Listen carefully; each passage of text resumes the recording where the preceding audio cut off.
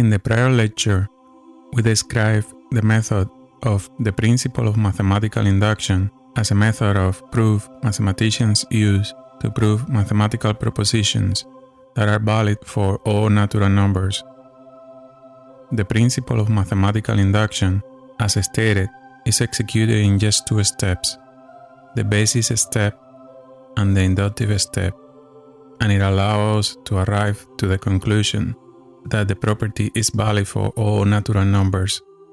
In more detail, if P sub k is some proposition, we need to prove where k is natural.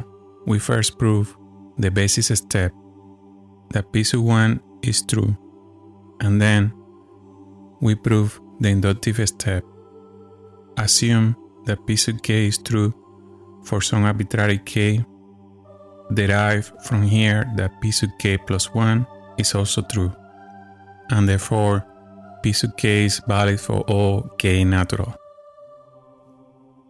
In our prior example of the infinite line of dominoes, we can guarantee that all the dominoes in the line will fall if we know that anytime we push a domino, the next one up the line will also fall.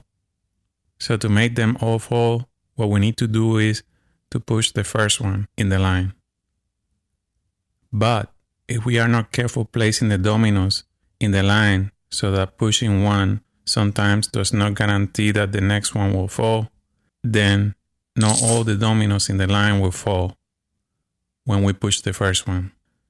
As you may have already imagined, we can always start from a place in the line of dominoes where there is no gap in the line, and when we push the first domino, then all the others will fall as before. It also happens that sometimes we find cases where the proposition in question is not valid for all natural numbers. To solve this problem, we should be able to reformulate the principle of mathematical induction so that we are able to start from an arbitrary natural. Let us call it A. If P sub k is some proposition depending on k, we need to prove for all k greater than or equal to A natural. We first prove the basis step, that P sub A is true, and then we prove the inductive step. Assume that P sub k is true for some arbitrary k natural. Derive from here that P sub k plus 1 is also true. Then P sub k is valid for all k greater than or equal to A natural. Formulating the principle this way will allow to solve those cases where a property may not be valid for all natural numbers. As an example of such properties, we have the following: 3 to the power n greater than 3 times n plus 1 for all n natural, with n greater than 1. We can see that this inequality is not valid for n equal 1.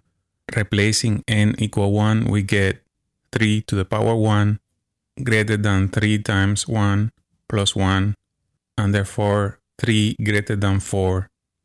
And this last inequality is false.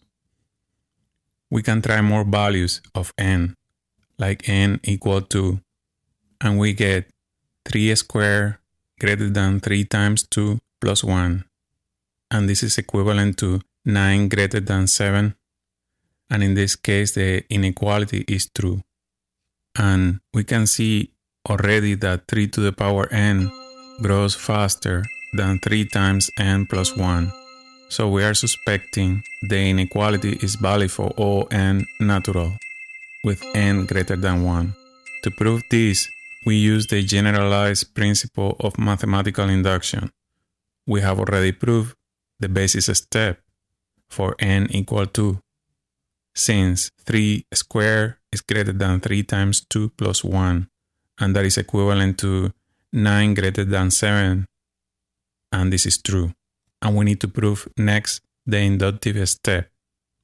That is, if 3 to the power k is greater than 3 times k plus 1 is valid, then 3 to the power k plus 1 is greater than 3 times k plus 1 is also valid. So assuming that 3 to the power k is greater than 3 times k plus 1 is valid, multiplying both sides by 3, we get 3 to the power k times 3 greater than 3 times 3 times k plus 3. And this is equivalent to 3 to the power k plus 1 greater than 9 times k plus 3. But if we prove that 9 times k plus 3 greater than 3 times k plus 1, we have then proved that 3 to the power k plus 1 greater than 3 times k plus 1.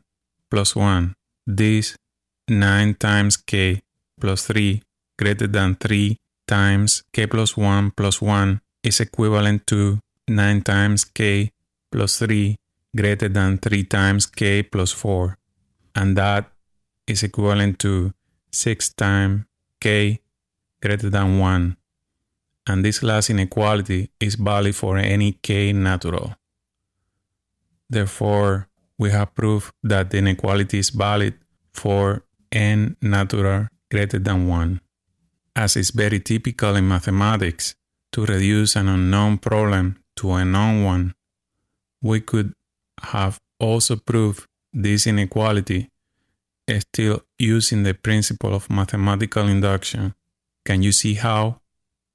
We can transform the inequality 3 to the power n greater than 3 times n plus 1 for n natural n greater than 1, replacing n with n plus 1, deriving the equivalent inequality 3 to the power n plus 1 greater than 3 times n plus 4, valid for all n natural.